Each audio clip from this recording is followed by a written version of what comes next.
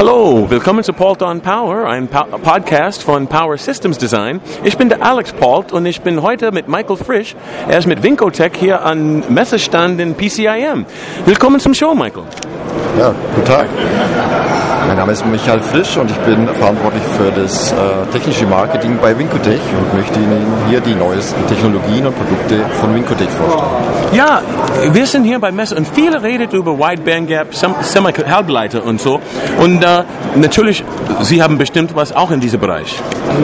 Wir sind in diesem Wide Bandgap Bereich schon relativ weit fortgeschritten, haben 5 verschiedene Lieferanten für Siliziumkarbid MOSFETs und sind mit mehreren schon im Serienstatus und haben hier Serienprodukte anzubieten in unserem Portfolio. Stimmt. Und was sind die Applicationsbereiche, dass Sie denken, das werden die besten Vorteile?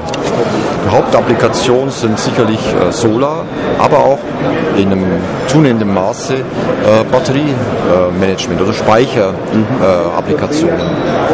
In diesen Speicherapplikationen muss die Wandlung zweifach durchgeführt werden in die Batterie hinein und dann auch wieder zurück.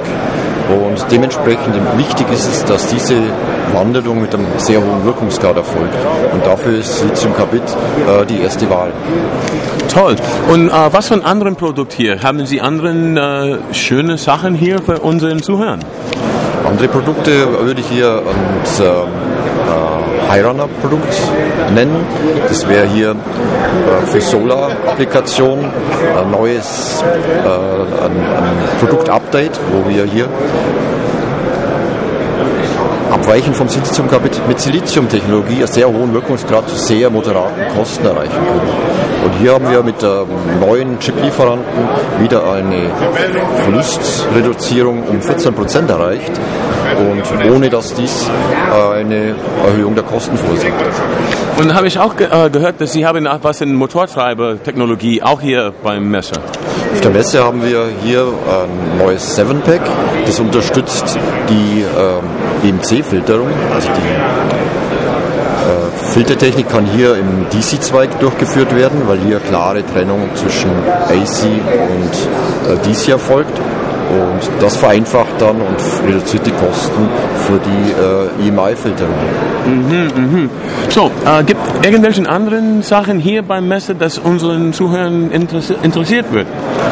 Aber weitere Sachen wären jetzt zum Beispiel unsere IPMs, neue Generation von 1200 Volt IPM mit integrierten Schallwiderständen oder unser IPM für 600 Volt, wo wir die komplette Power Factor Correction inklusive Controller und dem Inverterbereich in einem Modul integriert haben. Toll. Und bevor ich ihn weglassen, weil ich weiß, es ist ein bisschen beschäftigt hier beim Messer, ich lasse alle meine Gäste die letzte Worte haben. Es kann ein bisschen mehr über Produkte oder über Firma oder einfach ein Tipp für unseren Zuhörer. So, ja, bei Winkotech können wir Ihnen Speed, Flexibility bieten und wir wollen ein Partner sein, um Ihre Ideen in neue Applikationen umzusetzen. Toll, toll. Und was ist die Website? www.winkotech.com. Toll, also ganz einfach, ganz leicht zu untersuchen und schauen, was gibt da. So, Michael, ich bedanke mich herzlich in diesen, wie gesagt, beschäftigten Messe, dass Sie die Zeit hat, für uns zu unterhalten. Gerne. Und ich hätte auch unseren Zuhörern danken, weil ohne ihn können wir nicht existieren. Es ist Alex Palt für Palt on Power. Danke und tschüss.